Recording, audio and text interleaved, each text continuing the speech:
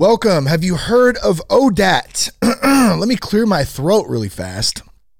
ODAT, aka one day at a time. It's a staple phrase in the recovery community, and I know that phrase has helped me many times to slow down, to be in the moment, sometimes to not lose my freaking mind. I'm sure you can feel me there.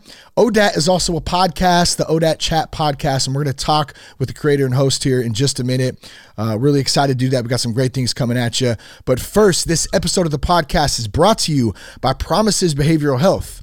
If you're struggling through the pains of addiction or a mental health disorder, now's the time to seek some help.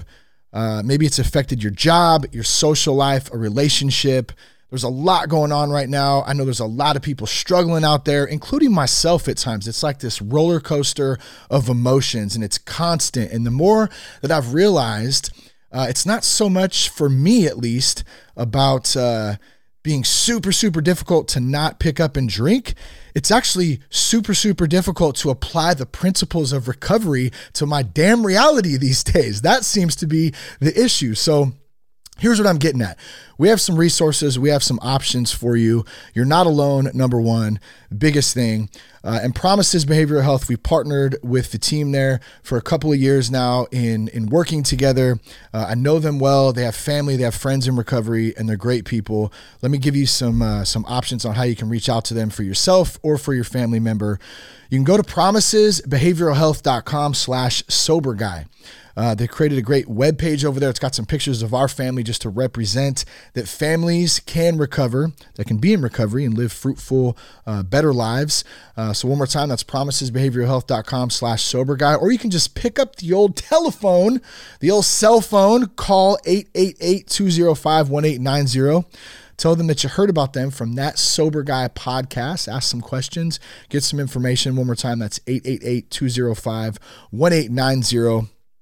And you can do that there. Yeah, check them out. They're good people. Shout out to them, to Promises, of course. All right, a couple more things, then we're going to jump into today's episode. You can go to thatsoberguy.com. We got hats, hoodies, t-shirts, how to navigate the first 90 days of sobriety digital course. And of course, if you need some help, you can click on the Get Help tab there. You can find all kinds of resources. One of them in particular, I think I said that correctly, the Fourth Dimensions online AA Zoom meeting. It's 9 p.m. Eastern, 6 p.m. Pacific. It's every single night.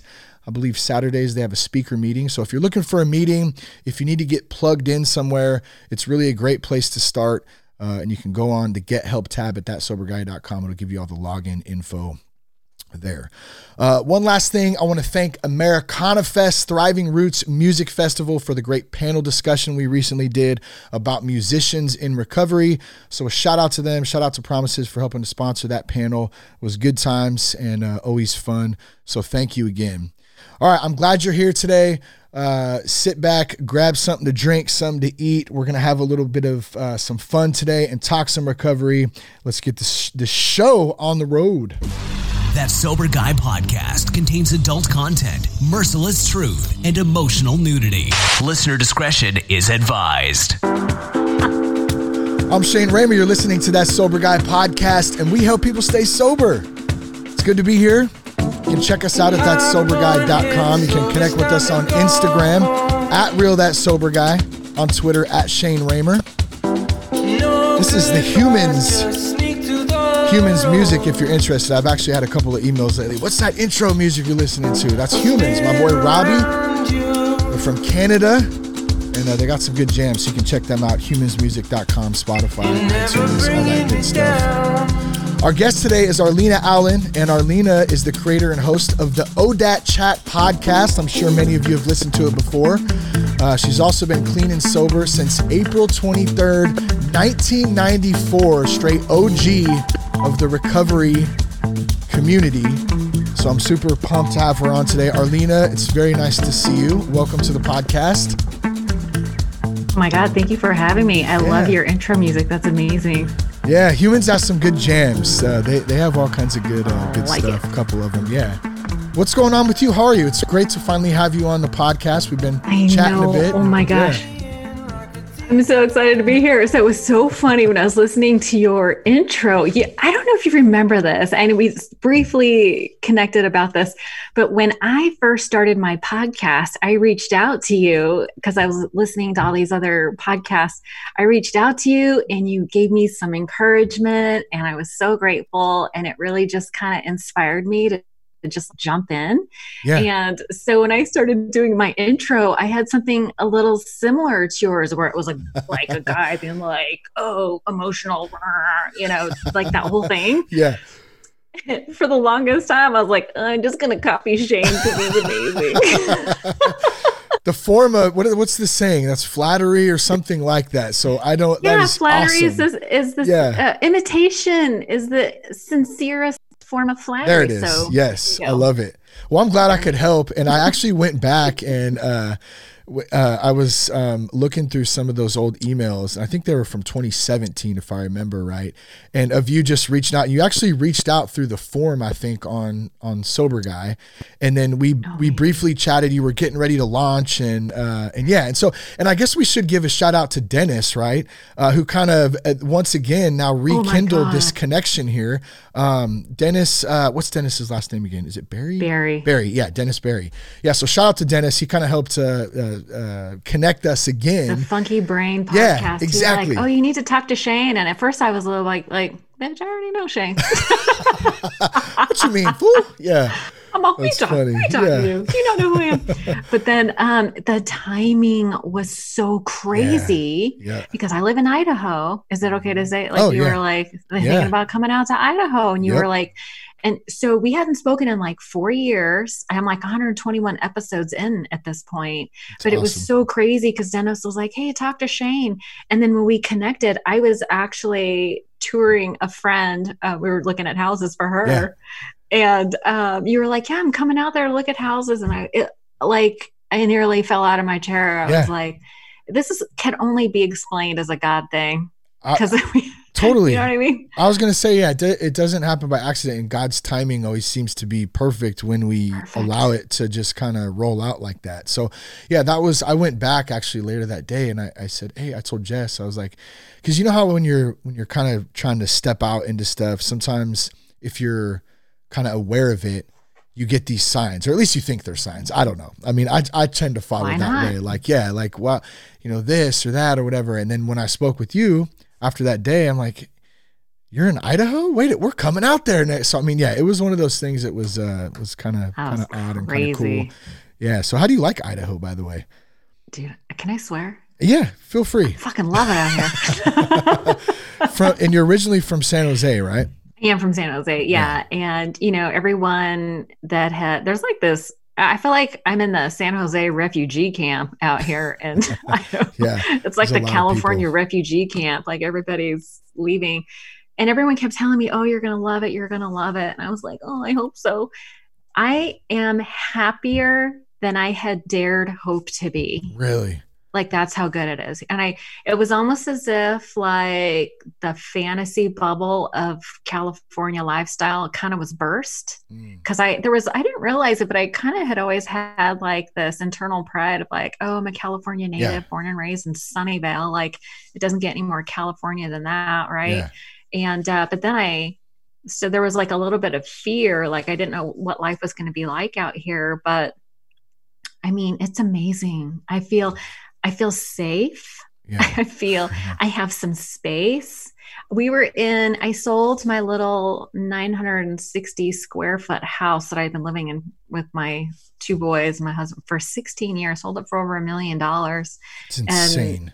And bought this giant ass house out here, a custom built home out here in Idaho. And dude, we are living the dream. Yeah. Living the dream. So come on out. Come on in. The water's fine. Well, I know. And it is tough though too. You mentioned like, you're born and raised, like same with Jess and I, we're born and raised here. I moved around a little bit when I was younger before we were married, but it wasn't anything crazy. And this is all we know, and there's so many things that have changed out here. It's not the place that we grew up in. And it's really tough, obviously, to predict the future. But at the same time, it's kind of easy to see at least right now, where some things are headed, and it just doesn't seem like a great place right now for us, at least. And this is strictly, this is coming from me, my opinion. Everyone's entitled to their own, but for our family, it doesn't seem like it is going to be a great play. Our kids are young still, 6 and 10. So dude, it's time to go. Yeah, so we're thinking about it, definitely. So, well, you know how it is. It's like once you make a big change, you want everybody else to make it too. Oh yeah. Well, no, and I've kind of like seen like too, like I was thinking about this. Have you ever heard like the analogy of the boiling pot of water and the frog or whatever? Oh yeah, the frog doesn't notice. Yeah, he doesn't notice. Yeah. Like if you throw a frog, which is I hate that analogy too. It's terrible. I'm an animal lover. Gross. Yeah, it's kind of nasty. But like if you throw him in a boiling pot of water, he's gonna like flip out. No, it's. You put him in the pot before it's boiling. Yeah, he's not going to know he's dying. And so I feel like that's kind of how it's been in California for us, is like we've been here for so long. We've just grown accustomed to this like overwhelming, like high-priced taxes and just crazy ass stuff going on. I'm not even going to go into all that right now, but you know what I'm saying? It's just insane. So it might be time for a change. Who knows? We'll see what happens. I tell you what, life is good out here. I feel a peace and a sense of ease that I don't think I had ever felt at home, back home. So the one thing about, we're in recovery, right? And when you move, I'm sure you've experienced this in your own recovery community. Like when you move, everyone says how difficult it is to, find a new tribe, or to feel like they're doing, like everyone says, wherever you get sober, that's how they're doing it right. And then whenever you leave, it's like, oh, they don't do it right. And I got to tell you, I walked into my first 12-step meeting and I sat there and they started reading out of the book, and a sense of peace and calm came over my heart. And I was like, I'm going to be just fine. Yeah. Because the principles are still, principles are still the same. Yeah, that's good. Yeah, and you find, I think that's one thing I love about the recovery community in general, is you can go anywhere and you can find your people. You know what I mean? You can find some good people who speak your language, I guess, been through some of the things that you've been through, and relate to that. So how is let me ask that then, how is the recovery community when you moved? Did you find it was pretty easy to get dialed in? They don't do it right here. Of course not. They don't do it the way I think it should be done. Yeah. That's funny. But so there was a couple of anticipated challenges, right? Yeah. So the first anticipated challenge was that the format was going to be different and I would have to get used to it. I knew that going in. Knowing it and feeling it are two different things. Yeah. And the other anticipated challenge was, I heard from other people, like when they moved to, like when I was in San Jose and new people would come in, people with time, everyone thinks, oh, you're okay. Like they treat them very differently than somebody that's a newcomer to recovery in general, right? Like everyone just assumes you're fine. Oh, I don't have to reach out to that person, whatever. And so I knew it was going to be on me to do all of the outreach in the beginning. And I'm in sales by profession, high tech corporate sales. I'm an account executive for a high tech company. So I'm accustomed to doing outreach, but it was still hard. It's still, there's that little poor me voice that pops off every once in a while that says, how come I'm the only one that has to reach out? How come these motherfuckers aren't calling me? Yeah. What's wrong with you people? Don't you know who I am? You just reminded me of pour me another one. Drink. Yeah. Or something. Yeah. I always remember that one. Listen, the bedoublements on page 60, I think it's on page 65. I'm going to act like I know what I'm talking about. Yeah. But it's all about I do have to stay vigilant about self-centeredness, self-seeking, self-pity, like divorce my thinking from those things, because that's my default. I default even after all this time. That's just my default, and that's fine. But I just have to be very mindful of it. No, and I think that's a really good point, and that's kind of what I was getting at earlier. And I've actually been on that for a couple of weeks, or probably a week or two now. Is just that. So I just had 7 years on the 11th. I saw that. Yeah, congratulations. I appreciate that. Thank you very much. And the drinking aspect of it, I still stay vigilant with it. Okay. Of course, I know that it's there and that it could creep up anytime and bite me in the ass, but like, it's not so hard for me not to drink anymore. It's just really hard to do just what you were talking about. Like, watch out for the self-seeking motives and the selfishness, and like just really dealing with life, like in general. That is like, especially right now, going through all the crap that we're seeing happening right before our eyes. Emotional sobriety. Yeah. It's just, so it's a constant effort, I guess, is what I'm getting at. And how have you been kind of dealing with some of that stuff? I mean, has it affected you? Like, what are your thoughts on that? I wrestle with it for sure, but so I am completely committed to this idea of what you think about, you bring about, and to focus on what you do want, not what you don't want. Right? It's like, be the change you want to see, that kind of a thing. Yeah. So I am aware, but I would love to say that I don't get hooked. I would love to say I don't engage. Yeah. Especially in this political climate, the challenge and the thing to remember, and the thing that I hold on to, is that we are more alike than we are different. We are more alike. And it's so easy to get, I refuse, I am so rebellious. I refuse to get sucked into fear. I'm like, fuck the fear. Let's focus on what really matters. Yeah. What really matters is that you and I care about each other. What matters is that we are doing our own work, that we are practicing the principles in all our affairs, and to come together, and I respect everybody's opinions, and I don't always agree, but respect, I think the Latin root of respect means to think again. And so even if I don't agree with somebody, I am willing, because it takes grit to be like, okay, let me try to see it from their point of view. Yeah. Let me just try for a second to see it from their point of view, and then fucking let that shit go. If it doesn't resonate, that's fine. But we are more alike than we are different.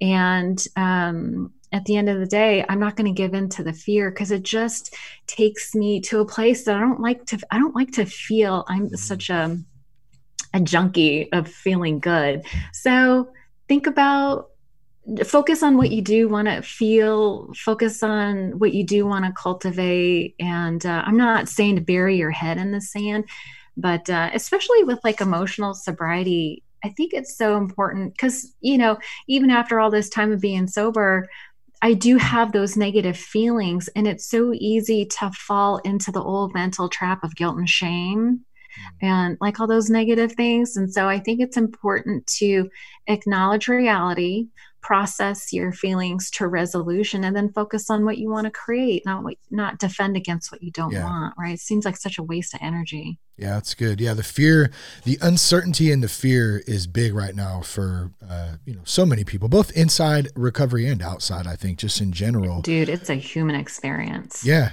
And if you're right, if you give into it, I mean, it literally can take over your life. And none of us are perfect at it by any, I mean, I know I'm not. It's dude, it has its days, but like at the end of the day, if I'm kind of staying in the moment, and I think kind of what you were getting at was just staying in gratitude too. Like, man, I got a pretty damn good life. You know what I mean? Like a lot of things to be grateful for. So I think that's the right attitude. You've cultivated an amazing life for yourself and your family. Look how far you've come. 7 years. 7 is a magical number. This is going to be an amazing year. You're like on the cusp of all this. You're on the cusp of magic that you can't even grasp right now. It's going to be a great year for you. I appreciate that. Thank you. Yeah. What, let's go back to April 23rd, 1994 and shift gears a little bit here. What, I'm so old I could barely remember. I mean, you have some time, you have some time. What was, let's do this. Give us a little look into what Arlena's life was like prior to April 23rd, 1994, and then take us into that day specific. Do you want to know my funny little way of encapsulating my whole Yes. using experience? If it was in a bottle, a bag, or blue jeans, I was doing it. That's it. Easy as that. It's like a buffet. That's the whole thing. It's like a buffet. Yeah. I mean, that's a funny way. I always, I turn my shame into humor. It's good. It's a good way to do it. That's how I cope. No, but I come from a really nice family. Like there was no real reason for me to behave so badly. But, Dad is from Kentucky. My mother was born and raised in Mexico City. So there was a lot of praise Jesus and ay Dios mío, gracias a Dios in my house growing up. Love it. My dad was a military man. He was in the Marines. So I grew up with things like there is no early. You are either on time or late. And, late was not acceptable, FYI. Hence the compulsive early attendance to everything. 10, 15 minutes at least. Oh my gosh. Yeah. Like I can't help myself. It's ridiculous. I mean, I am like, oh girl, you look so overeager all the time. You're always early. Yeah. Can't you be cool and be late? Can't you be late? No. Apparently not. But no, my parents were very nice people. They did not exhibit drinking and using behavior. I grew up in the church, but some things happened to me when I was really young. I experienced sexual abuse when I was really little, and my parents divorced, and those were the two pivotal experiences of my childhood. It affected who I believed I was. It affected my self-worth. Those experiences fundamentally altered the course of my life. And I couldn't articulate as a small child what was happening to me or how I felt about myself. But, growing up in the church, I sort of got this idea of perfectionism, and I was never able to live up to those ideals that I was being taught. And I failed over and over and over again. And even though the basic premise was you are forgiven, I was never able to receive that message. I felt to my core that I was bad. And I used to joke around that at some point I decided if I couldn't be good, I was going to be good at being bad. And as it turns out, is a lot of fun. But the core of that statement is that I'm bad. And I didn't even realize how subconscious that idea was planted into my psyche until many years of recovery. It took a long time for me I knew in the very beginning of recovery that my core issue was not good enough, but I didn't take it that one step further to acknowledge that it was coming from a place that I thought I was bad. Yeah. So that was sort of like what caused me to drink, because I took my first drink before I was 10. It was between 8 and 10. Dang, that's young. Yeah, so young. And I look back and I feel so sad for my little girl self that I felt the need to do that. But my mom had gone out on a date, and my older sister and I were left home alone. And she was the good, compliant child. She got good grades and was compliant. I was not. I needed to maintain balance in the house, right? So I didn't know that that's what I was doing, but I was like, oh, the role of good girl is taken. I guess I'll go have some fun. But that first drink, I think I was I think I was closer to 8 because my mom had met my stepdad before I was 10. So it was before 10. But I remember that first drink, how it burned my lips. And then it burned my mouth. It burned all the way down until it hit bottom. And then once it hit bottom, that warmth that spread through my whole body. And those feelings of self-consciousness, self-hatred, self-loathing, those were all lifted. And suddenly I was left with this contrasting experience that was so dramatic. It like burned itself in my psyche forever. And that was that I felt good. And I didn't realize how good I felt until I didn't really realize how bad I felt until I felt good from that first drink. And I chased that feeling for the rest of my life, it seems like. Yeah. It's, you talk about that warm feeling, everything just kind of floats away. And then you think that's, okay, great. I always want to feel like this, It's amazing too, like how much those of us in recovery, when we go back and look at our past, our childhood, how many of us suffered from some sort of trauma or abuse, and it always, I mean, not always, but a lot of the time it's those things that this type of thinking, this want to escape, reality, all that kind of stuff stems from. And it's not really until we take a look at those, which is not an easy thing to do, that we start to find some healing in that. So how did you get sober? Like what was that like? Like where did that get to, that final day where you decided I'm done? Yeah. So it was a long journey between that first drink and my last. I took my last drink at the, you may be familiar with the Saddle Rack in San Jose. Oh yeah. I have heard. Yeah. Love me some Cowboys. Yeah. Hence the Blue Jays. Always trying to alter how I felt one way or another. So my recovery journey sort of started, like my bottom was when I was out with my sister one night, and I had a really bad experience with her. I physically hurt my sister. I hesitate to say we got in a fight because it wasn't really a fight.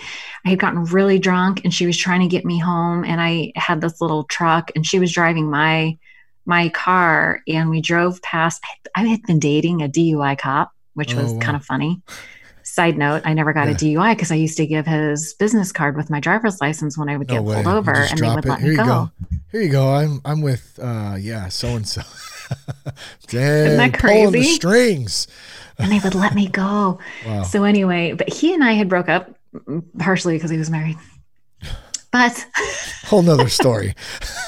I mean, listen, the only married man I date now is my husband. There you go. That's all that matters is now, not the past, okay? Not the past, yeah. Listen, I have no shame in my game. Yeah. But anyway, so my sister was trying to get me home, and she was driving my car, and we drove past my, ex-boyfriend giving a field sobriety test to somebody else. And apparently I lost my damn mind, and it was trying to crash her car while she was driving it. And dang.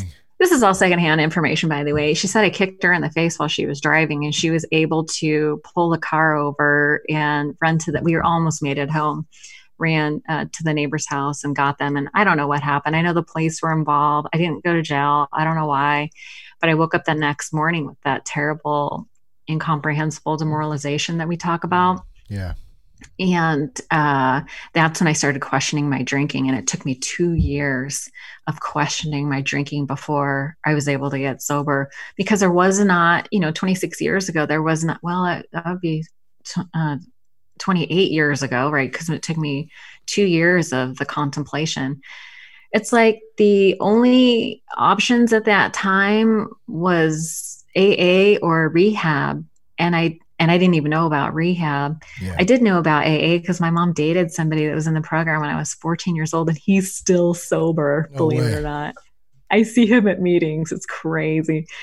But it took me 2 years of wrestling with that idea because it was the one thing that was helping me. It was like the one thing that kept me alive during those young years. Like I was self-medicating because I had so much self-hatred, like all the drugs that saved my life. Because if I had to feel everything that I was feeling, I don't know that I would have survived it, but the drugs and alcohol actually helped me.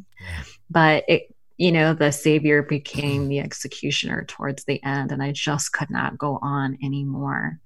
And I finally gave in. And two of my customers, I was in an outside sales position even then, and two of my customers were in the program, Mitch and Randy. And I will be forever grateful to those two guys because they sort of introduced me to some ideas about the program. And then one even took me to my very first meeting, and then they sort of like handed me over to the women. They were like, the women work with the women. Like they were fine, upstanding members of the program. And they, kind of Eskimoed me in out of the cold and handed me off to the women, and the rest is history. It's awesome. You said one word that kind of stuck out, and I feel like there's someone who might need to hear this right now. Like you said, contemplation. So like that that contemplating, or should I say those contemplating voices that sometimes go back and forth in our heads, like, you got this, you don't need help. No, you need to get some help. You need to go right now. You're going to die. You're going to live. You're great. Like, it can really be overwhelming at times. So I was hoping maybe you could share a little bit about just what that contemplation was like for you. And maybe you can help relate to someone out there who's going and just like, man, I know I need some help, but I'm not really sure, like, if I need some help, but I know I do. You know what I mean? That whole back and forth thing. Like, what was that like for you, that piece of it?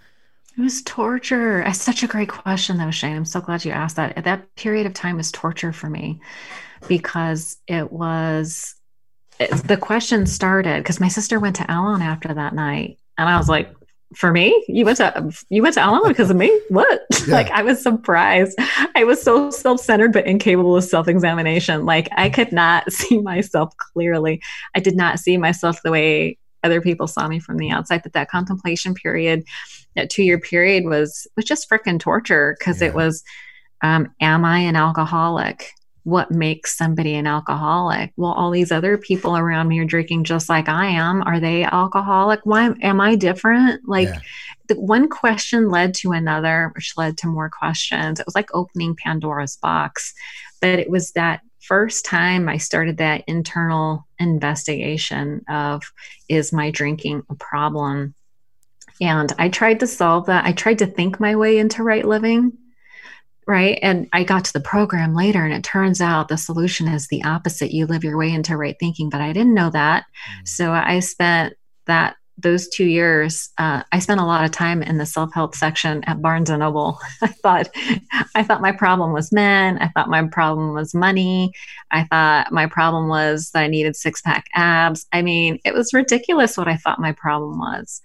And I kept coming back to this idea of, well, you know, when did I cross the line? Did I cross the line?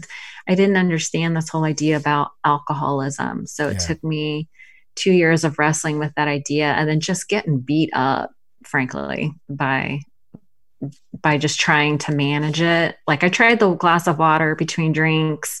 I tried switching from hard alcohol to beer and wine. I tried all the things. I shot all the angles until I was just sick and tired of being sick and tired. And these guys are like, Mitch and Randy were like, come over here. We have the answer. Yeah. So I just gave it up smooth finally. That's like, you finally just throw your hands up just in complete exhaustion at some point, because it's like, gosh, nothing is working. So April 23rd, 1994 for you. That's just like, I can't believe that. So it took me 60 days to get 30. Mm-hmm. So you went back and forth a little bit. And so let me point this out, folks listening too, is number one, this shit's not easy. Okay. But not to deter you, you know, cause I get many emails and messages, man, I had 2 weeks, I had, 60 days. Here's the bottom line. Myself, Arlena, so many others of us out there, we didn't give up. We kept going. We only lose when we quit, like straight up. And so even if you had 3 weeks and you messed up and you went back out again, don't give up, because that's when you lose. Like, you have to get back on, and eventually it will click. It's different for everybody. You know what I'm saying? So sorry, I just wanted to throw that in there, but no, that's a really important point. Yeah. It actually brings up something that kind of bothers me about certain programs, is this marking of time, because it is marking time by default, engenders failure. Right. Yeah. And so sometimes, I mean, it's the only program that it's almost like it's just this idea of perfectionism, right? Yeah. And it took me 2 years of wrestling with the ideas. Like, there wasn't like a lot of information that long ago. You know what I'm saying? I failed and failed and failed and failed and failed. But I showed up to a program, and then I started marking my time. And I realized, so the funny thing was I quit drinking on my 25th birthday, but I didn't show up to a 12-step program for 5 months. Really? But I was on the marijuana maintenance program, and I didn't know. That's sick of weed. Right? I didn't know you couldn't count your time. So I showed up to this meeting thinking, I've been sober for 5 months. They're like, no. Yeah. You have to be. And the reason is because the whole point of recovery is that we're trying to recover our whole selves. And I had spent so much time and energy disassociating from my feelings out of survival, right? I was trying to survive, Shane. I was trying to, and a part of me was trying to survive. But when I got sober and I quit everything, I was like this raw nerve ending, and I felt everything, which was totally overwhelming. But I had community all for the first time. Yeah. I had community and support and a process to sort through all my feelings. Like I never had any kind of coping mechanisms before that. Yeah. Right. And working steps in a 12-step program was a way for me to actually, like the 4-step was magical. It was the first time I was able to see myself clearly, that I was the cause, not at the effect of life. Right. Yeah. Like I thought I was a victim. Turns out I was kind of an asshole. people were just responding to me being a self-centered dick. posing as the victim. You know, I've said that so many times, like that victim mentality just destroyed me for many years, and it destroys so many of us staying in that state. We can never grow. Everything is everyone else's fault. And it's hard. We can't really figure that out until someone points it out to us, or we figure it out ourselves. Let me ask you this too. So what would you say to somebody who, let's see, how do I say this? A lot of the time I get questions or thoughts like there's like this magic answer, just, oh, you just get sober. It's like, there's more to it than that. You got to show up. You got to be able to put in some work. A lot of people, due to stigma or whatever you want to call it, they won't go to a 12-step meeting. They won't check it out because maybe they've had a bad, someone told them a bad thing about it. There was a bad experience about it.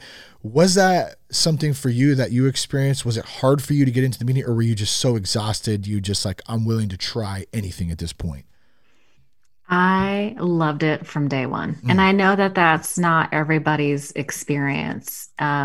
I remember the women pulling me aside. I was 25 years old. I was blonde, very skinny. Everyone thought I was doing other drugs.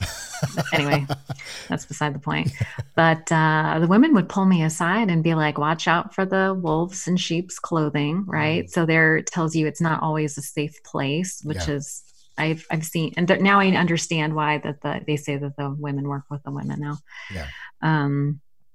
However, that was the last block on the house for me. Like there was no other option for me. Like I was going to die. I was going to die. And so I was so desperate. I was willing to do anything they told me to do, including working with the women. Like women were not my, I saw women as competition. I did not have a good relationship with my mother. And so I did not see women as a safe place. And I was terrified of women. I was I spent all my time and energy decorating the outside. I didn't feel like I had anything on the inside. And they told me that I had to work with the women. I was so desperate to be sober, Shane. I did everything they told me to do, including working with the women. And, so I had a really good experience, and it makes me sad that other people do not, but there are more options now than there used to be. But for me, I was just willing to do whatever they told me to do. Like I worked the steps with the same intensity that I sought drugs and alcohol. And for me, it was all about cause and effect, and I had a really good outcome. So let's kind of shift then into what sobriety has given you. Like, what's your life like today? What does that look like? And like, it seems pretty amazing probably when you look back and think like, man, where it could have went, where it was going, and like, how the heck did I get here today? Yeah, so life is really good. So my husband and I have been together. So I was 5 months sober when he and I met and started dating. Again, rebel. I don't follow. I guess maybe I didn't follow all the rules, but I did all the steps. But I mean, so far so good. My older boy is 20 and my younger son is 16. They have never seen me loaded. I'm a good sponsor. I'm more me than I've ever been. And I love who I am today, not like I'm better than anybody, you know what I mean? It's like we're in a circle, not on a ladder. Yeah, like I'm not that's a good way to put ahead. it. Like I don't feel I am any more exempt from alcohol than the person has one day. Do you know what I mean? Yeah. It's Yep. like I'm still vulnerable if I don't take care of myself. It's like a plant. It's like you have to water the plant every day if you want to keep it alive. Like you wouldn't go to the gym once and expect to be in shape forever. Yeah, it doesn't right? work like so taking care of my recovery, it's like or like a diabetic. It's like a diabetic needs to take their medicine, otherwise they're going to get sick again. Yeah. And that's definitely the case for me. If I stop taking my medicine, I get sick very quickly. I forgot what your question was. I was rambling. No, you're Did good. I answer your question? I was just kind of asking, just, sharing a little bit about what sobriety brought you and kind of where it was today. Yeah. And I got all the stuff. Yeah. You know what I mean? Like the marriage, the kids, the money in the bank, the lifestyle is good. I'm healthy. But more importantly, I love who I am. My relationships with my family is really good. I have healthy relationships with other women. I feel like my life has purpose and meaning. Yeah. I mean, I don't know what else there is. Well, I think that's one of the big things that I take to heart and that I hear you say too, is that like, your true self. And obviously that's usually a work in progress still, right? We're still constantly learning. Like I'm in process. I'm not ever, going to arrive at this point, but like, man, I feel like I know me. I didn't know who the heck I was till like I was like 32. So I finally like gave up. That's like early. Numbing out, and so it's awesome to be able to live in that, even though it's not easy all the time. It's it can be tough some days. But I mean, we always have growing pains, right? Yeah, like that doesn't change. If you're not experiencing some growing pains, I don't think you're trying hard enough. Yeah, that's true. You're not stepping out. You got to get uncomfortable a little bit, A little bit. Gotta be a little bit uncomfortable. I mean, there's got to be like a safety zone, right? Yeah. Like there's got to be some balance, but it's not a razor's edge. It's a path, this balance thing. It's like you have to be pushing kind of hard, but you also have to take good care and rest. And I mean, there's a lot of paradoxes in recovery, but it's like you don't have to figure it out is not a slogan, right? It's not a slogan because the path is already defined. Yeah. And if you stay in the middle of the herd, as they say, and you connect to a higher power of some kind, it could be just the group. If you don't, I love me some science, and I love how science is kind of catching up or making sense of religion or spirituality in a lot of ways, but the path is defined. And if you just take a few, we like to complicate things, right? Oh yeah. But it's actually pretty simple. It's just fighting our nature to complicate things, I think, is the challenging part. And I think like everyone's different too. Everyone learns different. Everyone has different beliefs and thoughts and experiences. And so like back to the point we were talking about earlier about not giving up, like the more you're kind of trying new avenues, like eventually something's going to click, like something's going to fall into place that works for you and that person. But we have the foundation, of many different programs, many different, experiences, all that we can kind of fall back on. I want to hear a little bit about ODAT Chat podcast now. And, how it started. I think you said, hold on, I'm gonna bring it up right now. 100. Oh wait, where I lost it there. How many? 124 121 episodes. Yeah. Oh, 121. It says 124 on here. I wonder if that's like a. Oh, you know what? I did a little series called Step Work Calls. Oh, nice. That's cool. And I didn't really count them as episodes. So I guess technically there's more than that, but I did like these little, I thought, I wonder if it would be helpful to show people what it would be like to work steps. And so I had these women. That's a good idea. I had this thing where I called for volunteers on the podcast, and all these people responded saying that they'd be willing to work steps. And then some problems came out of that. Really? Imagine that.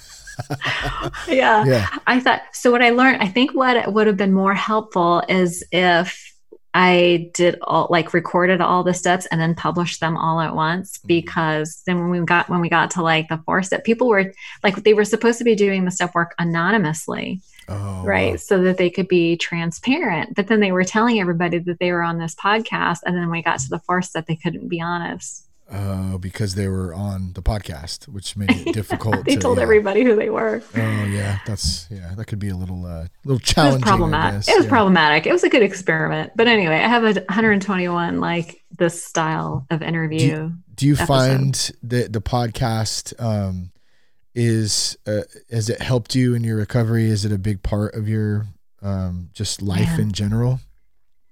Yeah. So here was the funny thing. Like I had a really hard time because I was so indoctrinated to, steps and traditions of not being public, maintaining anonymity at the level of press, radio, and film type of thing.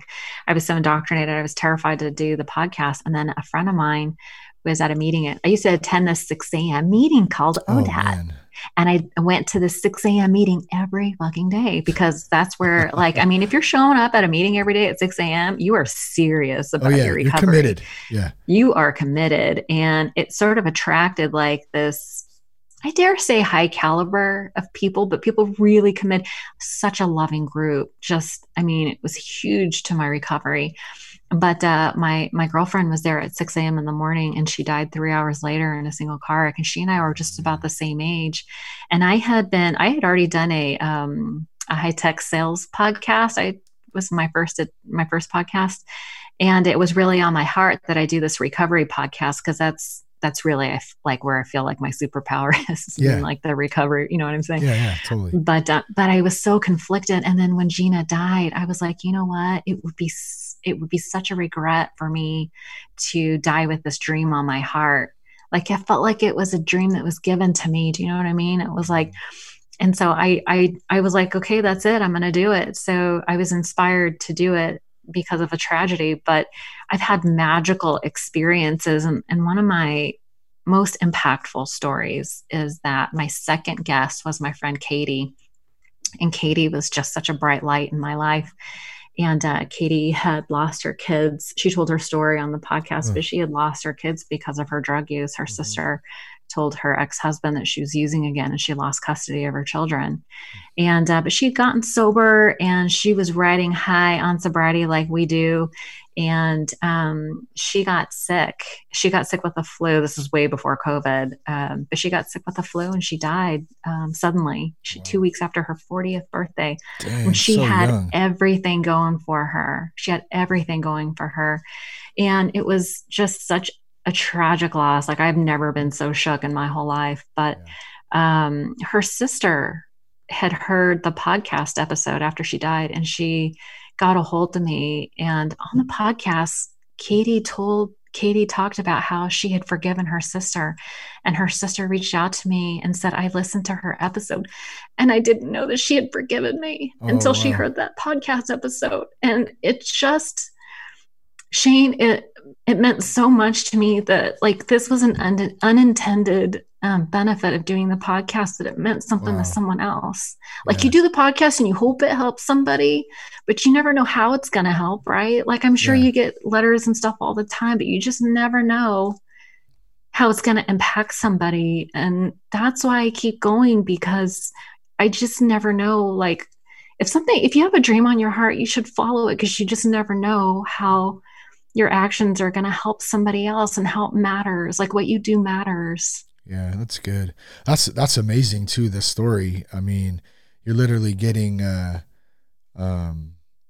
message beyond, in a sense, that she never knew, and you were able to kind of capture that moment by being of service and doing what you love to do, so it's pretty awesome. Yeah, it was pretty cool. What about you also? So and folks, check out ODAT Chat podcast. I'll put all the show notes in here if you haven't checked it out already, and it's at Arlena Allen at ODAT Chat on Instagram.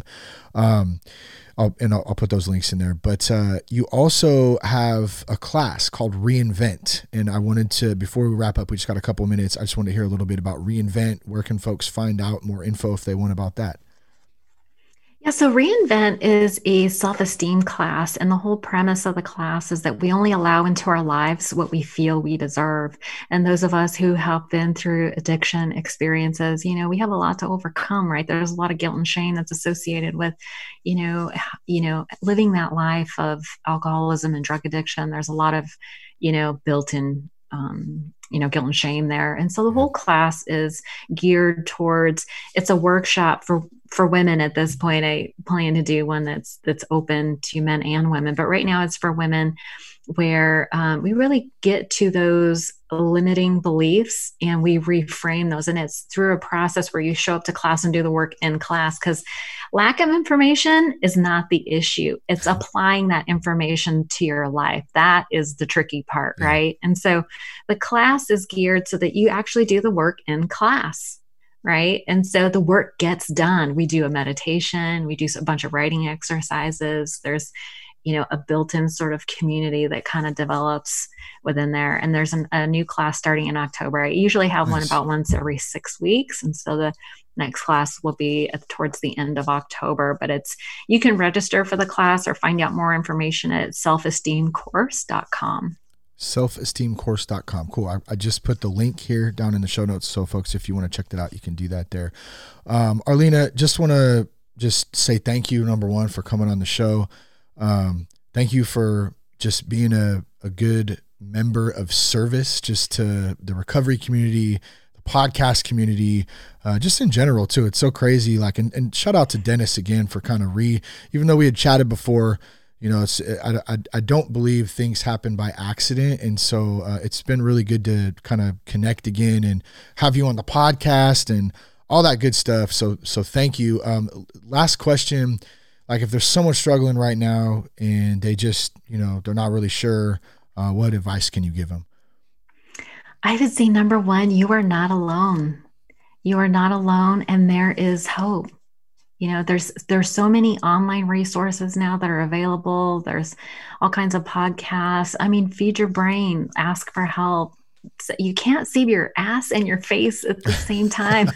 Set aside your pride and just let somebody know that you're suffering. There are those of us who, we get you're kind of crazy. You can't scare us. We can help. Yeah, that's good. One more time, where can folks reach out to you at? They can find me through the podcast. It's ODAAT chat.com. I didn't think it through when I named my podcast. I know some people spelled ODAT, ODAT. Damn it, if I had only known. Yeah. But through the podcast. Original. I have a Facebook page, the ODAT Chad Podcast. I'm very excited. Good stuff. Yeah, and I'll put all that stuff in the show notes, folks. Arlena, thank you again for coming on today. Appreciate you. I hope something spoke to you today. Thank you for showing up. That's one of my favorite lines, just show up. So continue to do that. I'll do my best to do the same. Share the podcast with a friend. You can check us out at thatsoberguy.com. Once again, connect with us on Instagram at RealThatSoberGuy, on Twitter at Shane Raymer. Peace, love, and respect. I love you guys. Keep your blood clean.